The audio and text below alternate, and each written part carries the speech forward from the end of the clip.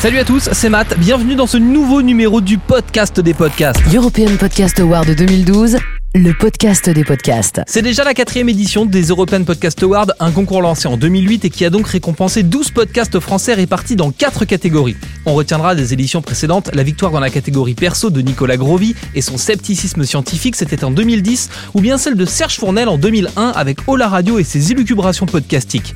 Dans la catégorie amateur, celle des podcasteurs qui font des émissions et des productions dans leur piole, on retrouve une bande de copains de radio qui font tous dans le rock indépendant et dans les découvertes musicales avec par exemple Patrice et son Rock Express, Séverine et la défunte émission Under Eyes ou encore Matt, c'est-à-dire moi-même et mon émission L'Upper Grand, récompensée en 2009, c'est-à-dire durant la première édition des European Podcast Awards.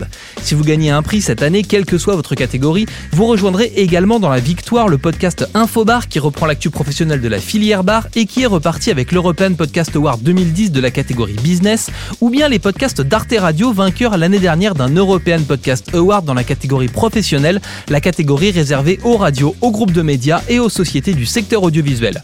Comme tous les ans, les gagnants de cette année recevront le célèbre trophée des European Podcast Awards, un trophée massif et en verre, un trophée unique gravé à votre nom et au nom de votre émission par un assemblage de briques et de broc comme on a pu le voir dans d'autres concours et je sais de quoi je parle. European Podcast Award 2012, le post-it. Les European Podcast Awards sont une création originale d'une bande de passionnés de podcasts, podcasteurs eux-mêmes ou producteurs en radio.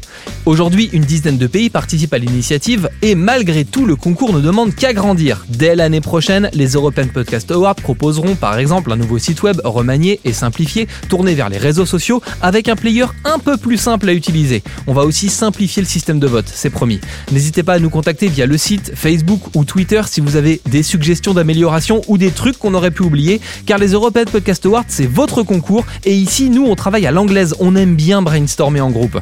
Pour nous contacter, c'est par Twitter ou Facebook en cherchant France EPA, c'est le nom de nos comptes, ou alors par mail à l'adresse admin.fr@podcast-award.eu. Et n'oubliez pas, pour suivre toute l'actu des European Podcast Awards, le hashtag EPA12 à utiliser sur vos réseaux sociaux préférés. Rendez-vous la semaine prochaine pour un nouveau podcast des podcasts. Et d'ici là, suivez-nous sur Facebook, Twitter et sur le site officiel european-podcast-award.eu.